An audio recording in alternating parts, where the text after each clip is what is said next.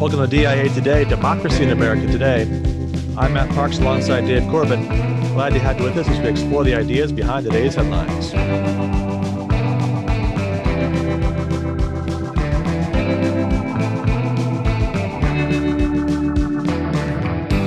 How are you, Dave? I'm good for now. I'm getting jabbed in about an hour and a half after this is over, though. So okay. I don't know. I don't know if I have anything to worry about, but it's I'm getting the Johnson & Johnson shot. So all right. Well, I've survived 2 Pfizers, so got my second Pfizer last weekend. Didn't really have any side effects other than a sore shoulder. So I'm grateful for that. But we'll see. I just wanted the quick one shot, one and done. And I never get flu shots. So it'll be interesting to see how how my body reacts. So yeah. All right. Well, we'll check in. Right after we taped last week, Dave, Major League Baseball announced that it was removing the All-Star game from Atlanta in response to the new Georgia voting law that we talked about quite extensively on our show last week. So we're going to lead off with the news on that front. And you recall that the initial response was probably pretty encouraging to Major League Baseball Commissioner Rob Manfred. If you read the article on the MLB website, which may not be the most objective reporting on this, but it included supportive quotes from Magic Johnson, LeBron James, Dave Roberts, Derek Jeter. No quotes from anybody that thought it was a bad move, even though you had Stacey Abrams, obviously a critic of the law, but who was on the record at that point as being against boycotts because of the economic impact. But interesting the way it's kind of played out in the days since. So it wasn't long before new Georgia Senator Jon Ossoff, among other Democratic leaders, started to raise those concerns about the economic consequences of the decision to take the All-Star game out of Atlanta. And then when you add to that the fact that they chose to put it in Denver, you had all kinds of interesting questions that arose, because you look at the Colorado voting laws, they're not in any obvious way superior on the measures that Joe Biden would use or the critics of the Georgia voting law would use. So there really was nothing to it in terms of the substance, except that this seemed like it worked out pretty well politically, at least in the short term, with these second thoughts emerging on both the left and the right in the meantime. What do you make of how Joe Biden and Rob Manfred landed that plane? Poorly. I think that he ought to have done what I think we tried to do last week, which is go through the bill and then see what it does and compare it to laws in other states. And instead of, I think, ignorantly assuming the worst, trying to figure out what was trying to be accomplished and thereafter prudently being reticent in a response. And it's just not the way of the world right now. It's not the way of corporate America. And I think it was interesting this past week how that had shifted. And I wonder if that'll have an impact 2 weeks down the road, because you can see something like this happening really every month or so, where there's going to be an opportunity where, you get a bunch of people who are protesting X, Y, or Z, and corporate America finds out about it and suggests, okay, we're not going here, we're not going there. So when will it end? And when will people get sick of being told what they ought to be doing, what right and wrong is based upon what's happening around a corporate boardroom? Yeah, I don't expect that Republican threats of boycotts are going to make the difference. But I do think that if Democrats start looking at the economic impact that these boycotts are having on the community, or the removal of business from the community, then you might start to see those boardrooms shifting their approach. And it was interesting that President Biden, even himself, he was asked later on this question about the Masters, kind of an absurd question. Should the Masters be moved out of Georgia? How are you going to do that? It's a tournament held at a particular golf club. It's that golf club's tournament. Anyway, he didn't raise that concern, but he did frame the matter quite a bit differently and talk about the economic impact. So it seems like something's happened here where it's not obvious that the solution to the law you don't like is to pull everything out. And that, although it may not be for the best of reasons, seems to be at least a movement in the right direction. That might actually lead, hopefully, to an opening, like you said, for some rational discussion of the content of these laws, rather than sort of immediate judgment on the law or the debate around the law, and then actions that can't easily be undone. All right. Well, with that, let's turn to our required reading. Dave, you're going to lead us through the last part of part 3 of volume 2 of Democracy in America. So you remember that last week we were talking about the influence of democracy on the mores of Americans. We mentioned industry, commercialism, and all of those things that play a part in American life, and then how mores thereafter are made more mild, softer, simpler, or easier given the influence of the equality of conditions. Well, as Tocqueville moves on in this part, he'll discuss 2 other kind of major ways that the equality of conditions has an effect upon the American life. First, dealing with the family, and second, dealing with matters of war. We won't get to his discussion of war because we want to move to the final part of the work. But for today, let's take up the influence of democracy, in particular on the family. I think it's really interesting, Matt, that when he begins this discussion, he talks about America in comparison to Rome, and in particular, how relations change between family members. Most importantly, the relationship between a father and a son. So he's very, very interested at the beginning of this discussion. What is democracy going to do with regard to the authority of the father within a family? So he writes on page 559, in countries organized aristocratically and hierarchically, power is never directly addressed to the entirety of the governed. Since men are joined to one another, one limits oneself to guiding the first ones, the fathers. The rest follow. This applies to the family as to all associations that have a head. In aristocratic peoples, society knows, to tell the truth, only the father. It holds the sons only by the hands of the father. It governs him, and he governs them. The father, therefore, does not have only a natural right. He is given a political right to command. He is the author and the sustainer of the family. He is also its magistrate. In democracies where the arm of the government goes to seek each man, particularly in the midst of the crowd, to bend him in isolation to the common laws, it has no need of an intermediary like this. In the eyes of the law, the father is only an older and richer citizen than his sons. So here, Matt, what Tocqueville has told us is that as we move from an aristocracy to a democracy, the father's role as a leader is diminished because all are viewed as individuals playing a part in the political whole. Now, is that a good thing for politics? Well, I think the answer that Tocqueville is going to give us there is it depends upon the part that the individual will play within a political community. If that individual is someone who is educated, someone who is engaged, someone who takes a great part in the ways of a society, the activities, the choices it makes, it could be a wonderful thing because then you have the opportunity for more individual involvement. With that individual involvement, better decisions being made. If, however, the individual, once given the opportunity to play a part in politics, does not take up that opportunity with a willingness and a desire to be a public presence, then what will happen, he'll argue, is that the state will become much like the father of the aristocratic age. What do you make of this argument? Well, I think there's a natural connection between having this aristocratic style household with a limited franchise where the male head of the household exercises that franchise on behalf of the household unit. And that's, of course, something that you see continuing into the democratic age of America. And the idea is that the household has a single interest, which can be represented by a single person.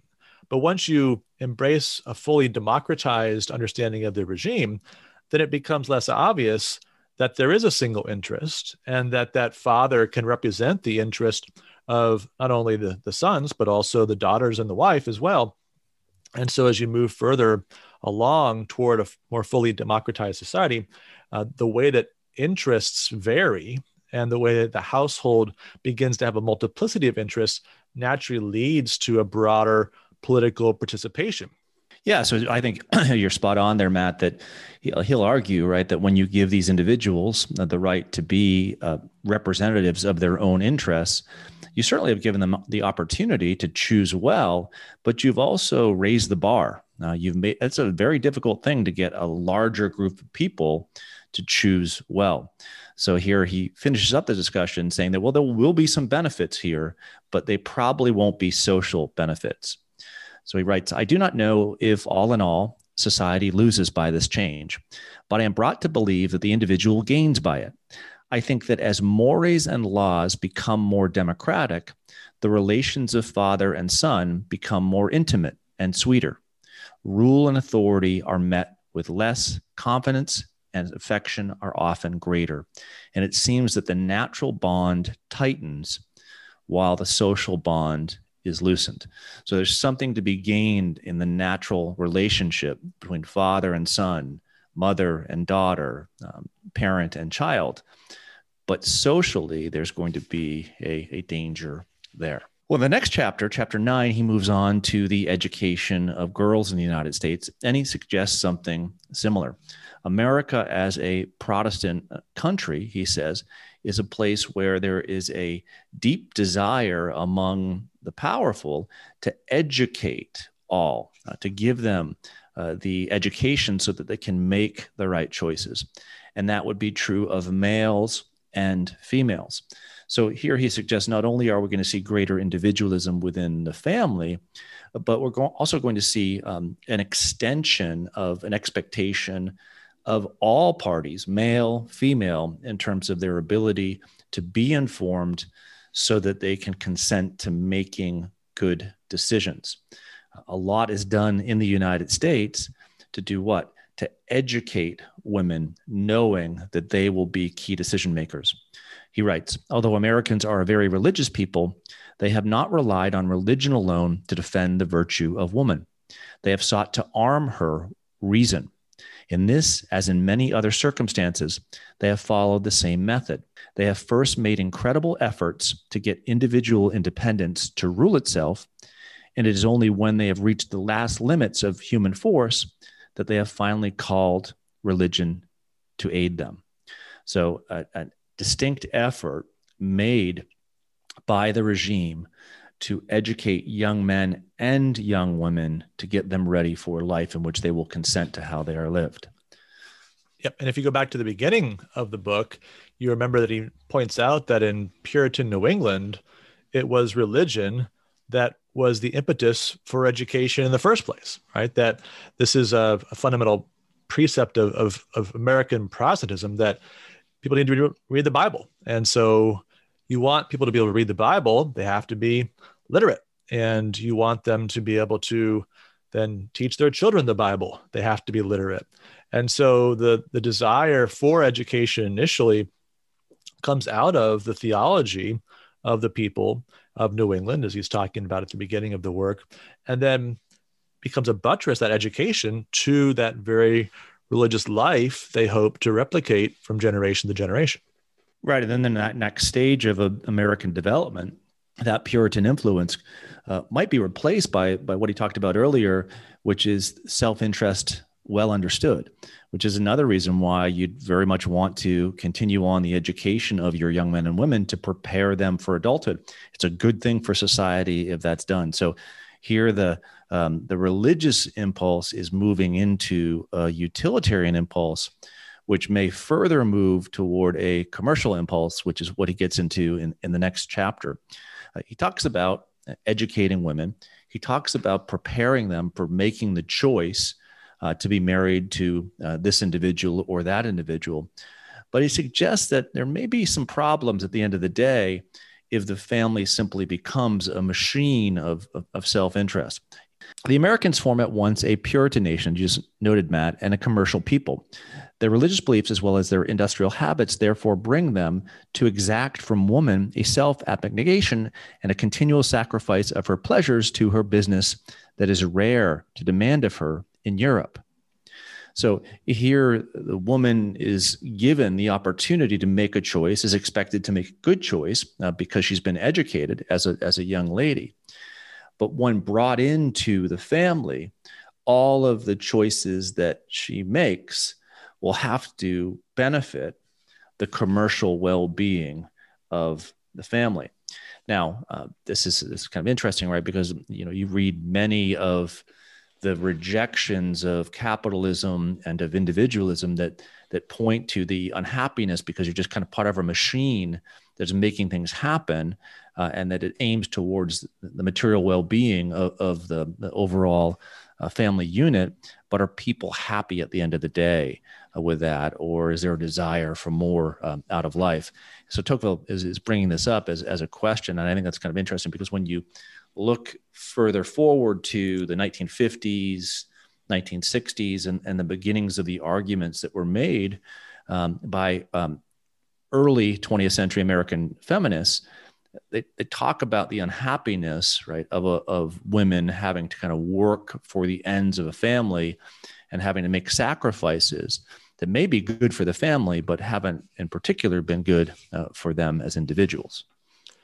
Yeah, I think one of the overall challenges that Tocqueville's working on as he lays out his understanding of the democratic family is the voluntaristic nature of it. And so you have this coming together of a man and a woman in forming a marriage that's not based on economic necessity.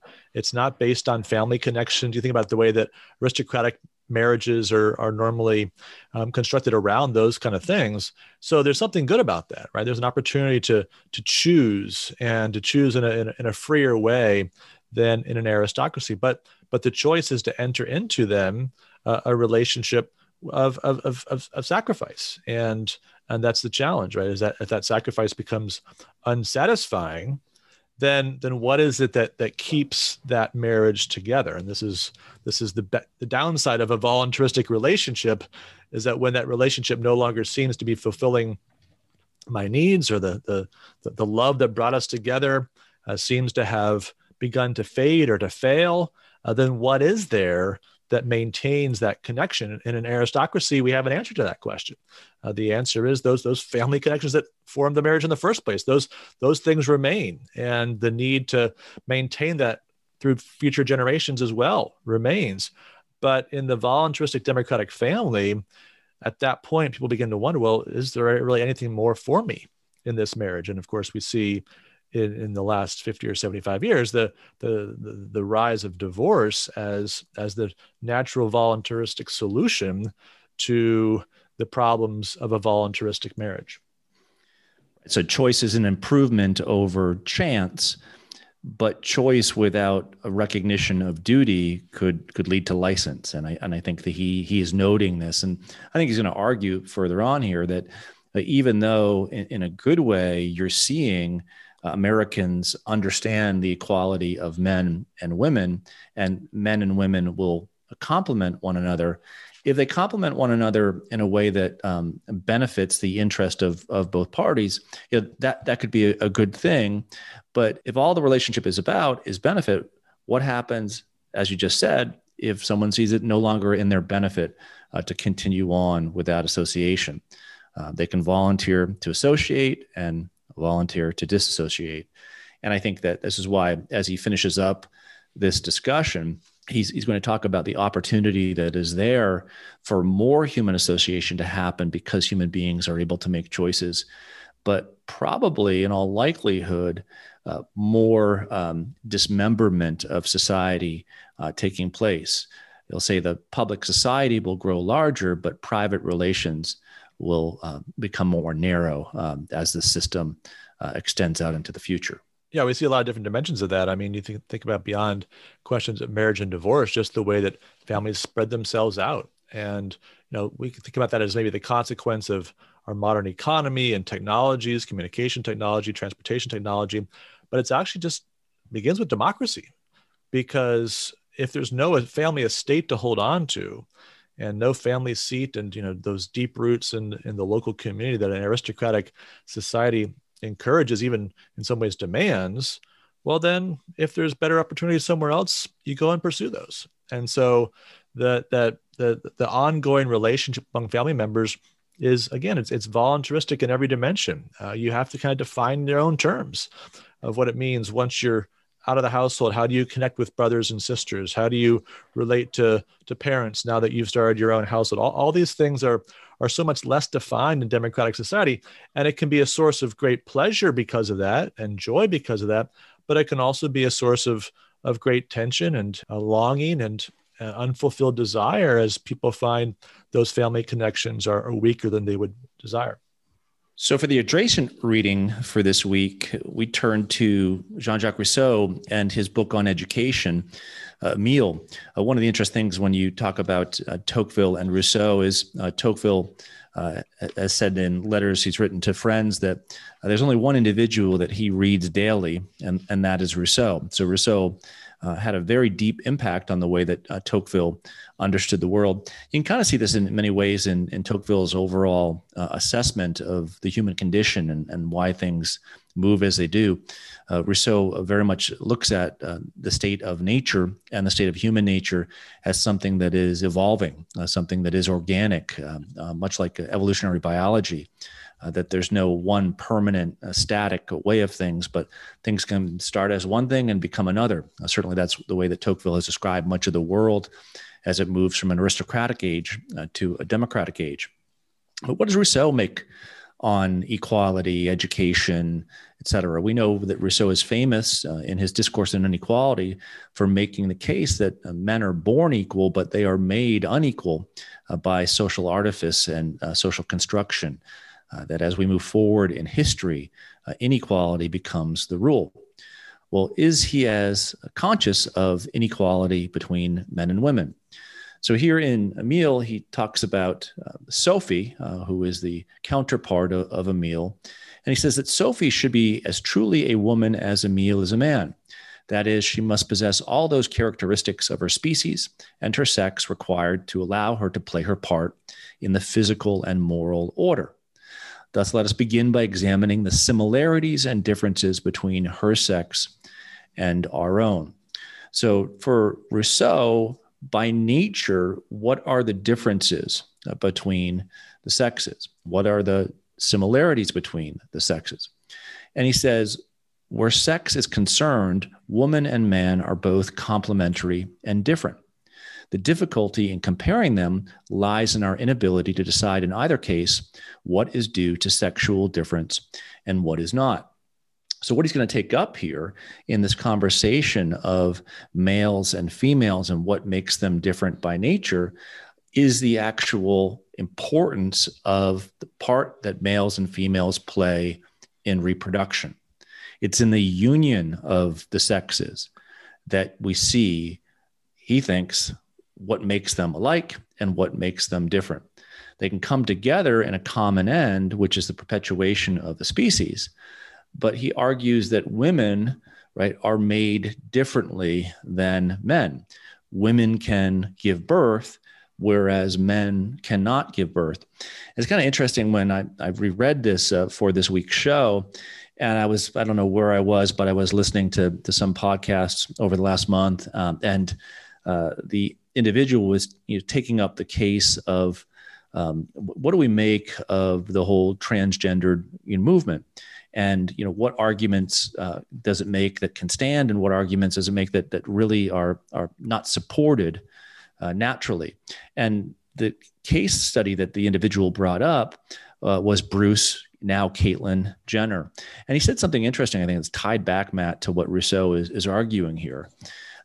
Bruce Jenner may want to now identify as a woman, but in identifying as a woman, could Bruce Jenner, now Caitlyn Jenner, make the claim that he is the mother of his children rather than the father of his children? Right. Well, I think what you're getting at and what Rousseau's getting at there is that there's a certain distinction, right, between the sexes that's fundamental when it comes to, as you say, reproduction. And so there's the contribution that the male makes, the contribution that the woman makes, and that those are irreducible and exchangeable. And so, right, this is part of the challenge as we try to navigate these new theories about gender versus sex and the new language that goes along with that.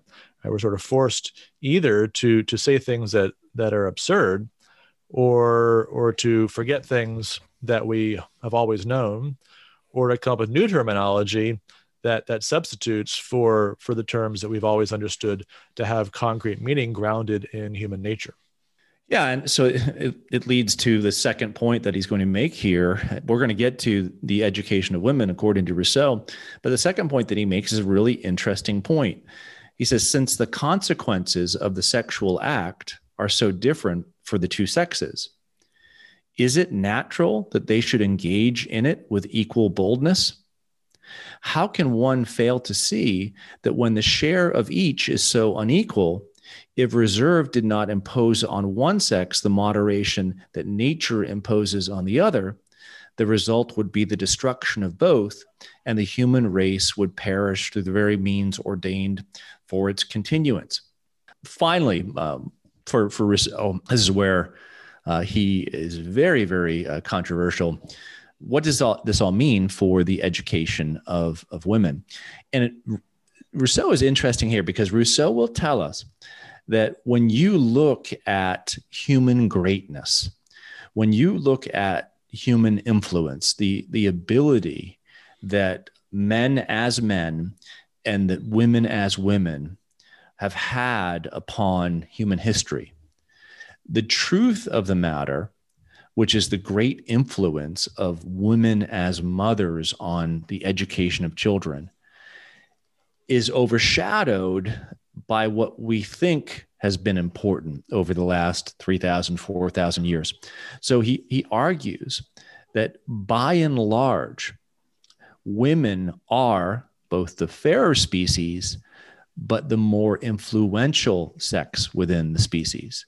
And I think that's a really, really interesting point. So the part of that idea that 18th century early feminists liked was the importance that Rousseau placed upon women in the overall educational experience. The part they found a detraction or undercutting of women is that women in Rousseau's scheme are more transactional. They're more instrumental. They fulfill a role for society, hence they must fulfill a role for men for the benefit of society, but by making them kind of an object rather than subjects unto themselves, you do a great disservice to women as a sex. Well, and I think the way that it would work out, that what Rousseau is describing, is that this would be a job done within the home. And of course, that's where the controversy comes in. And say mid 20th century second wave feminism is that ultimately satisfying. If the profound influence that a mother has over children, especially at a young age, when so much of the future character and essential qualities of that child are being determined, I mean, it's just simply undeniable that a mother has that profound influence. But there's a new way of thinking about that looks at that as somewhat condescending, right? and not allowing, as you say, women to have their kind of own voice in the public square and in the world of business and other areas and realms outside the home. And so this traditional understanding of women as the guardians of morals and the great educators of men and women in the home, cherished by many in 18th, 19th century, and of course before, but that's viewed negatively as you move along into the 20th century as something that's, again, I think condescending, or at least failing to use the full value and range of value that women have.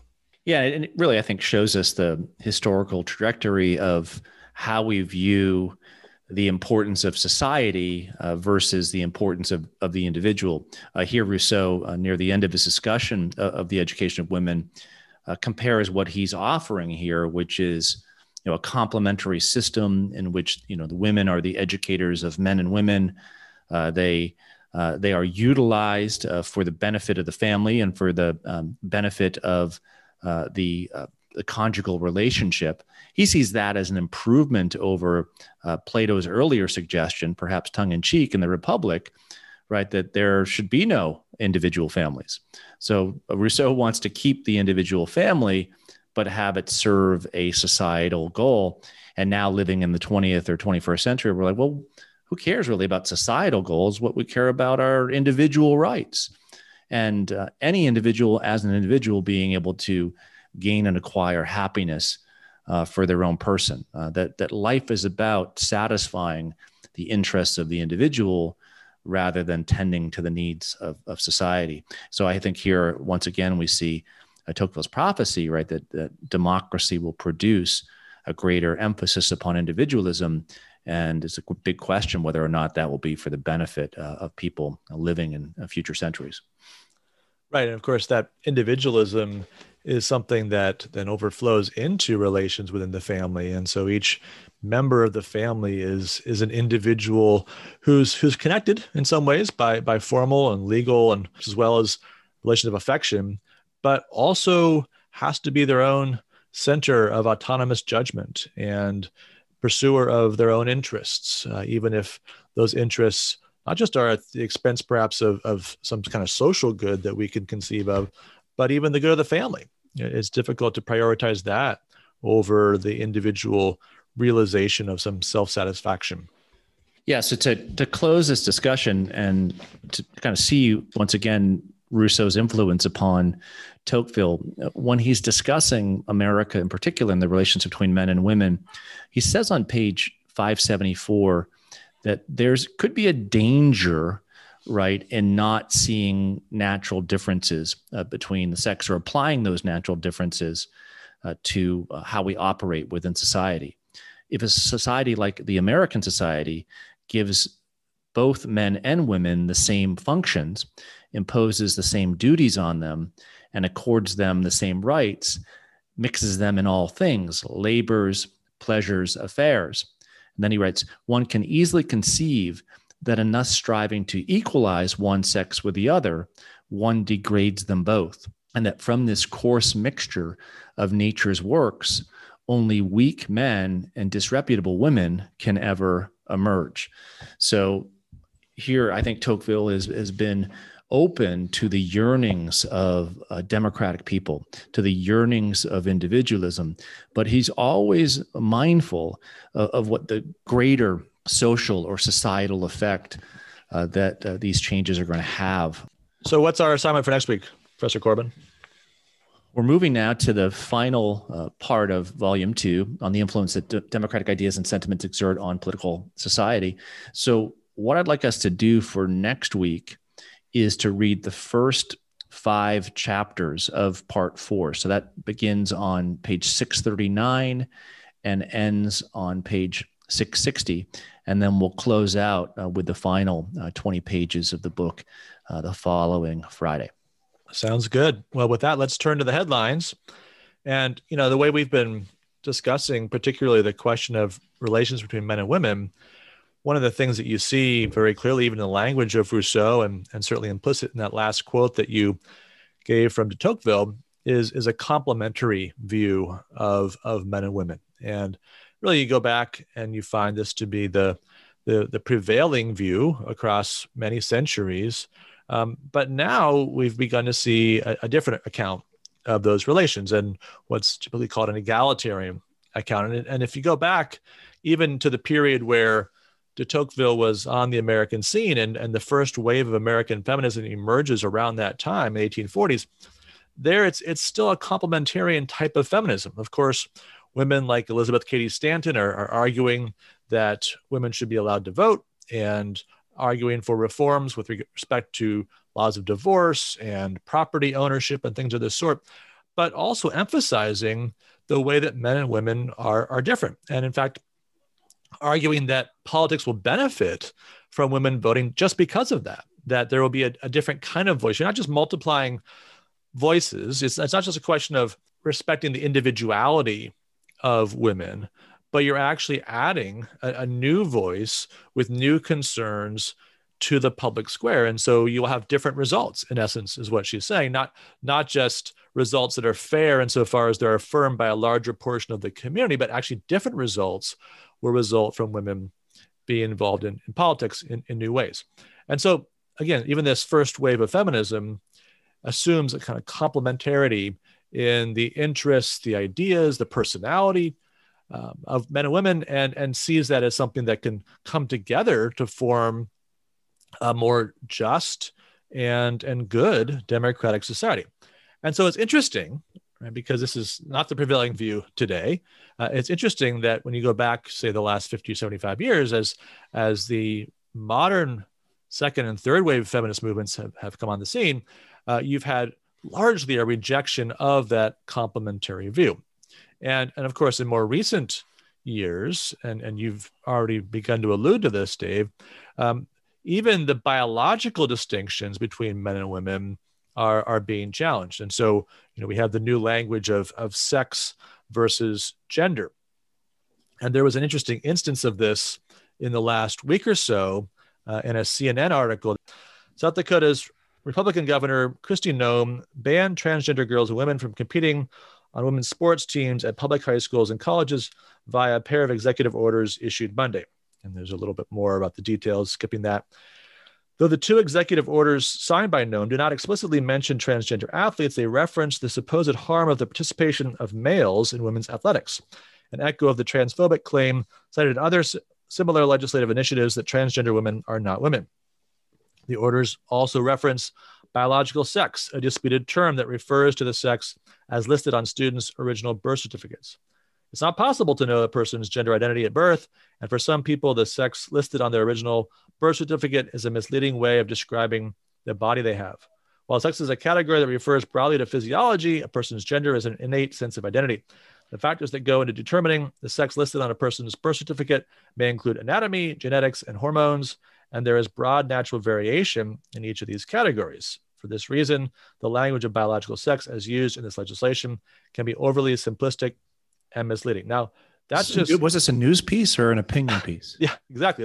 That's what's so striking. So this is just news, right? This is reporting on a couple of executive orders that don't really get a lot of description here, but we get a lot of lessons on the proper use of terms and what biological sex means and all these kind of things. Now, what's interesting, if you read the first version of this article, it was much more succinct, but it was also much more pointed. So what it said originally was, it's not possible to know a person's gender identity at birth, and there is no consensus criteria for assigning sex at birth. Now, that last part led to howls. As people thought, I think we all have a pretty good idea when a baby's born, how we're going to assign the sex of that child. A quick look is all that it takes.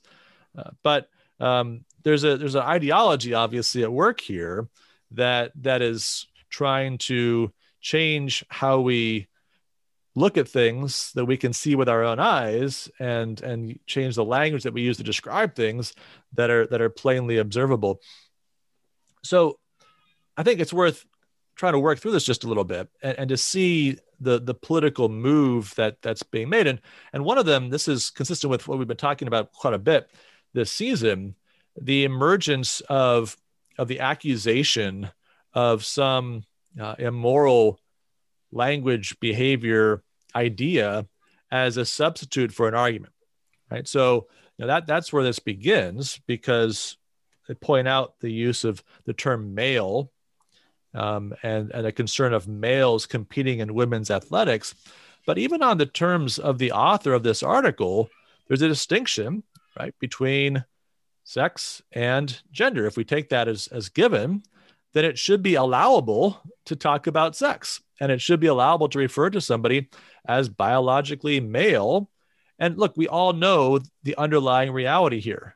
We all recognize that once boys and girls go through puberty and become young men and women, there is no competing on equal terms with them in athletic contests. But somehow we run into trouble in trying to recognize that underlying reality. And there's no way to just debate the policy without violating the rules of a kind of language police that's being applied in this article. What could the governor do? What could the governor say that would actually acknowledge the underlying reality and preserve the integrity of women's sports, which is the whole purpose of the executive order? I'm just worried, Matt, what this is going to do to the gender reveal industry. will you no longer be able to have like smoke bombs that are pink or blue because you just can't tell? Will everything have to be purple? Just kind of, you hear where I'm going here with the gender reveal, right? The whole thing is just on the front basis of it, the inability to distinguish between a male and a female at birth. I think it's just, it's ludicrous. As you point out later on in competing in sports, the disadvantages that would be there for women if men were allowed to compete in those sports, I think are so great. Never mind other issues with men going into women's bathrooms, et cetera. And I think you could leave open, right, the whole idea of, gender identity, but still understand on this point the great problem with the failure to recognize sex for what it is. Right. And you can talk about, as this article does, the fact that there are unusual cases, right? There are unusual cases where anatomy is ambiguous, or where hormones are not within the normal ranges, and all that's fine. You have, of course, compassion in those situations, and you do the best. Those are the hard cases that you work through in a reasonable way to try to find some accommodation. But you can't pretend that the exception is the rule, and to talk as if this is just some great mystery all of a sudden, that for thousands of years people have had no difficulty, right, understanding boys versus girls from the moment they're born, and now all of a sudden this is fundamentally problematized in a way that we can't even wrap our minds around. You're not dealing in reality, and you're not doing anyone any favors by forcing this into some context where you've got people drawing these deep lines on both sides, because you're just unreasonable unwillingness to deal with nature, and an unwillingness to then allow people to work through that without immediately going to the name calling, right? There's some kind of violence, verbal violence, that's being committed if your language is not just the language that the person who's furthest advanced in this theory demands that everybody adopt immediately.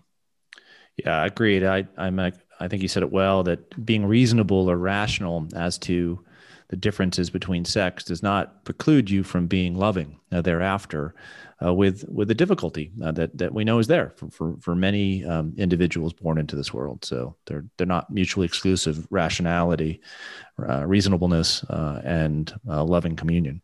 All right. Well, with that, let's turn to the grade book. So this week would have been tax day, Dave, April 15th, but the IRS has pushed that back by a month. So if your taxes are still undone, as mine are, got a little bit of time to still take care of that. But with that April 15th idea in mind, we're going to take a look at 3 common conservative tax reforms, and think about what grades you would assign those. All right. So first one for you, to zero out the capital gains tax. This one used to be a thing back in the 90s, early 2000s. Now that the Republican Party is becoming the anti-corporate party, this one's probably not going to be as quickly adopted. But the idea basically is that the taxes are a form of double taxation, because corporations have already paid on their profits, and that the price of a stock reflects in the long run its profitability. And so you're in essence asking a person to pay a tax on top of the tax the corporation has already paid. And of course that discourages investment, discourages savings. So Dave, what do you think? A+. I think that the double taxation argument is spot on. We don't do right by anyone, I believe, by overly taxing gain. Yeah, I agree. I think on the merits, that one's a high grade. I think it's not likely to be politically advocated at this stage. Again, I think with the kind of the realignment that's taking place, Democrats who have become more resonant to corporate interests, I think, are not likely to go in this direction. And Republicans who might have a Mitt Romney type, I think, are falling out of favor. But I think on the merits, it remains a good tax reform. Second option, this one is more of a lively debate. So getting rid of the deduction for state taxes. Now, you recall that in the last tax reform bill, that deduction was capped at $10,000 for individuals. And of course, that was resisted rather strenuously by Democrats from wealthy high tax states like New York or California, where property taxes were state taxes, local city taxes, much higher than that. And so looking out for their constituents, but also perhaps more importantly, looking out for the option to keep raising taxes without having the full consequence of that be evident in the final tax bill of the people that live in those states. Democrats have been looking for ways to lift that cap. Now, the Republican argument on the other side is, no, get rid of the deduction altogether, because it creates a perverse incentive for states who are now able to raise taxes and to do so, again, without having any real consequence for the people of that state, since they can deduct the taxes. Well, here I'd give this an A+ as well, for just that reason, that I think that there has to be a consequence to your tax policy at the state level. And if a deduction minimizes that consequence, then basically what the deduction is a subsidy for bad policy making at the state level. Last proposal, increasing the child tax credit.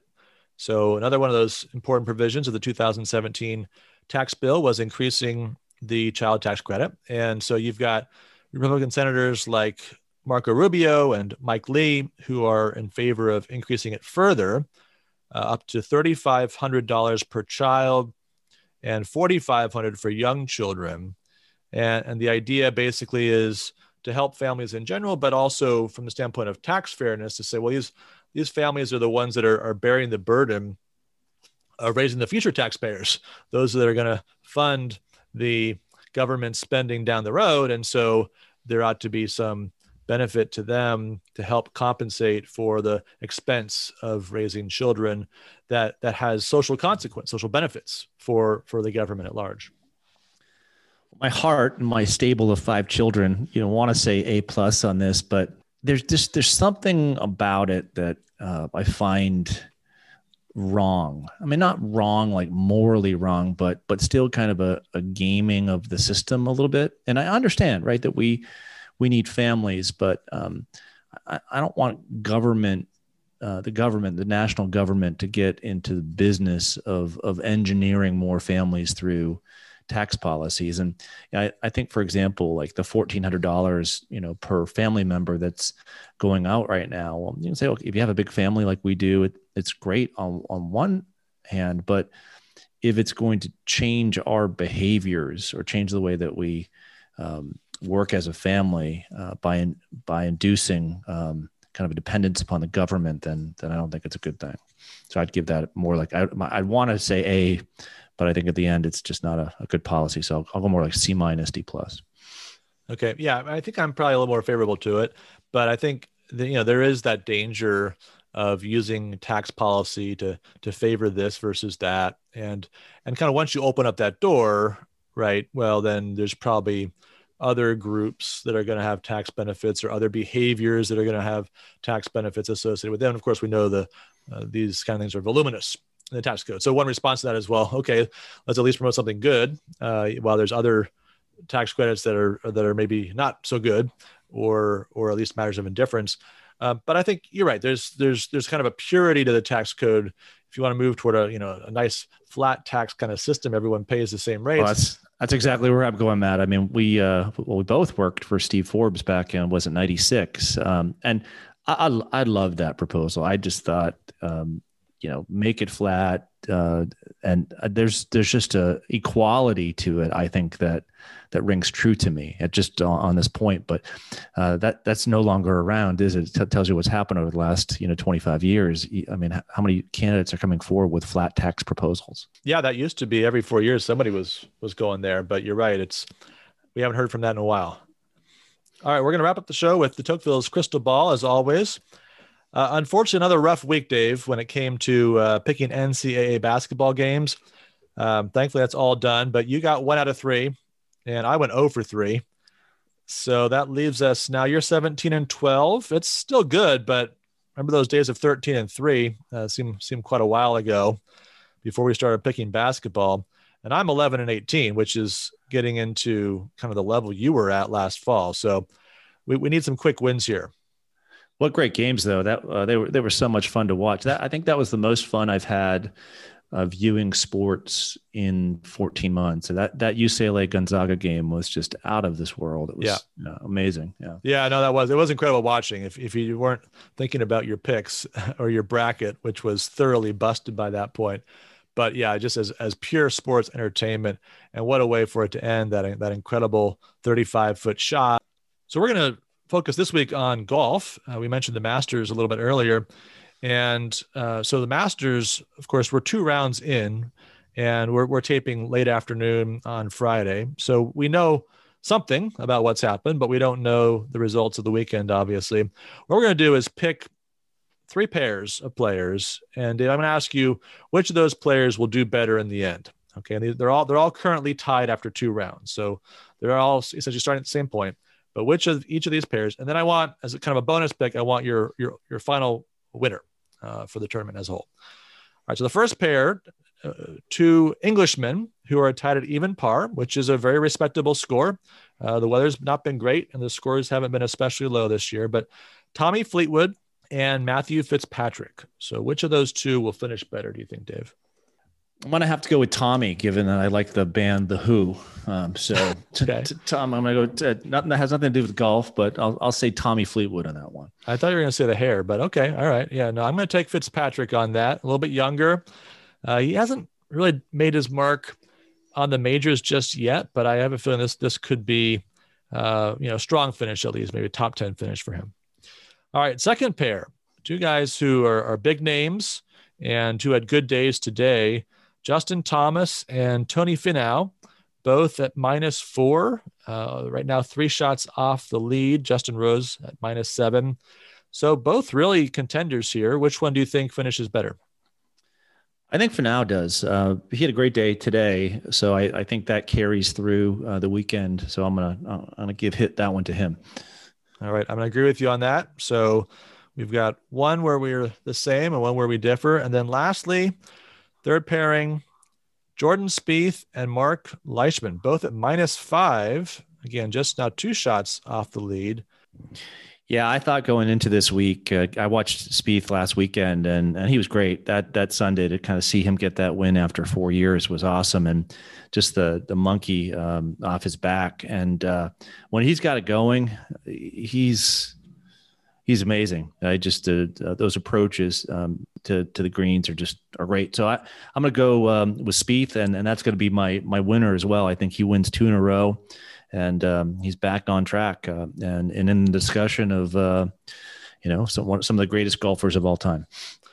All right. Well, I'm going to agree with you on both those. I picked before we had this conversation, but I think Spieth is playing well. He had the triple bogey yesterday where he hit a ball into the woods and then had a 3-putt after that. So if you can avoid that, that's been his Achilles heel the last couple of years, is he's double bogey, triple bogeys.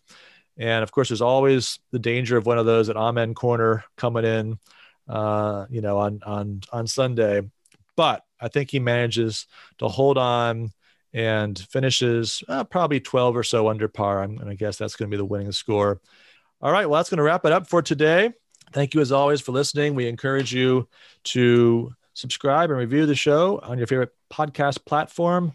Don't forget, we're on Instagram at Democracy in America Today. And you can reach us by email, democracyiinamericatoday@gmail.com. Have a good week. Talk to you soon.